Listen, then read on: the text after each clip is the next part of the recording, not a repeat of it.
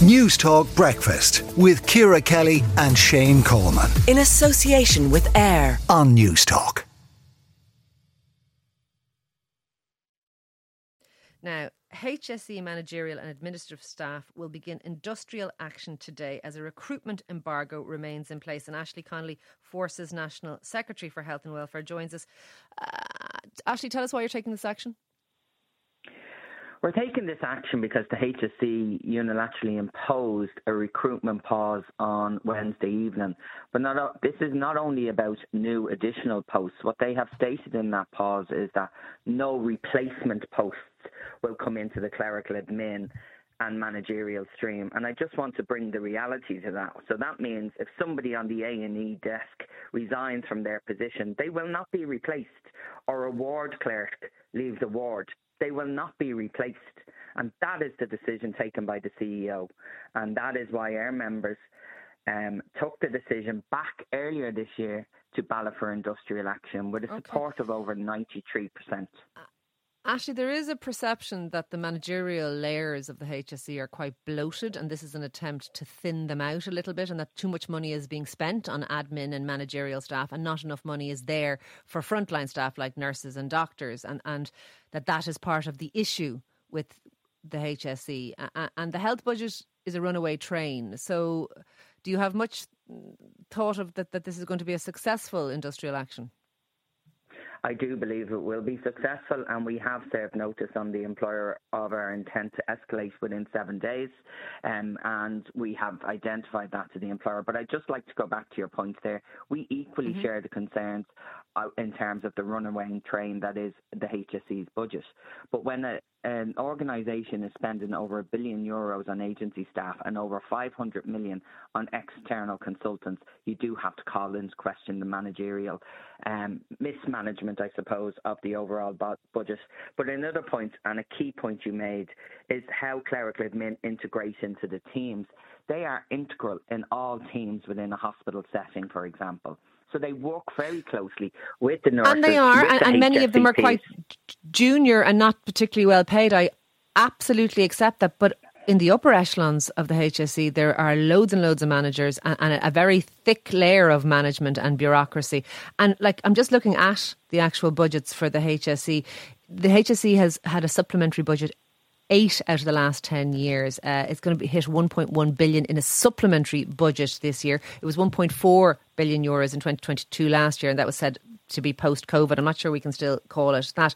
We are literally looking at an organisation that seems to have no sanctions for overruns, and it's now taking up a quarter of the national budget. It takes up a quarter of everything that we generate and everything that we spend. There are... If you look at RTE, everyone agrees RTE needs reform, RTE needs to become lean. The same could be said of the HSE. And it's either they thin out things like managerial and clerical levels, or they thin out things like nursing levels. And no one wants to see nursing levels cut. We have been sharing the concerns in terms of the management and how the mismanagement in relation to the budget overspent. And we have been trying to engage with the HSE now since earlier this year in May. And in fact, the HSE have walked away from our engagement in the WRC that was near conclusion, and where we would have had an agreement in place that absolutely would have addressed the over-reliance on agency workers, which could only drive down. It's not just agency workers, though, are the issue, Ashley. That might be the issue that you're highlighting. But we know, and I know myself because I used to work in the health service, there are inefficiencies all over the place in the health service. There are inefficiencies all over the place in the HSE. There's very little accountability. There's very little by way of sanction. And it is a kind of a bloated organisation. And one of the reasons that the budget runs over all the time is because every time they try and reform anything, the vested interests within the health trade unions push back. And that's what's happening today. I don't think this is a reform measure. I think what this was scapegoating of the clerical admin and holding them to account. No, what they have stated is that they are not replacing posts that have already been sanctioned, that are already being covered, and using that money because of overruns in other areas. That is not acceptable. So in terms of the trade unions are always available to engage with the HSE, and we have never been found wanting on any reform projects.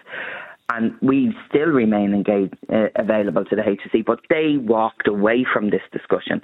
They tore up the WRC agreement and they refused to go back into the WRC. When they contacted me on Wednesday evening, I said, can you withhold on sending that measure? Tánaiste Micheál Martin has said Tánaiste has said that an offer was made but was rejected by the union. That's in relation to the Section 39 dispute. And our members going on indefinite strike. Sorry, our members working in the community and voluntary sector are going on indefinite strike from the 17th of October. That includes our colleagues in SIP2 and the INMO. So several concurrent strikes, is that right? There will be strikes in the community and voluntary sector. Fórsa, SIP2 and the INMO will have served notice of indefinite strike action from the 17th of October. Look, thank you for speaking to Newstalk Breakfast this morning. That is Ashley Connolly there, Fórsa's National Secretary for Health and Welfare. Newstalk Breakfast with Ciara Kelly and Shane Coleman. In association with AIR. Weekday mornings at 7 on Newstalk.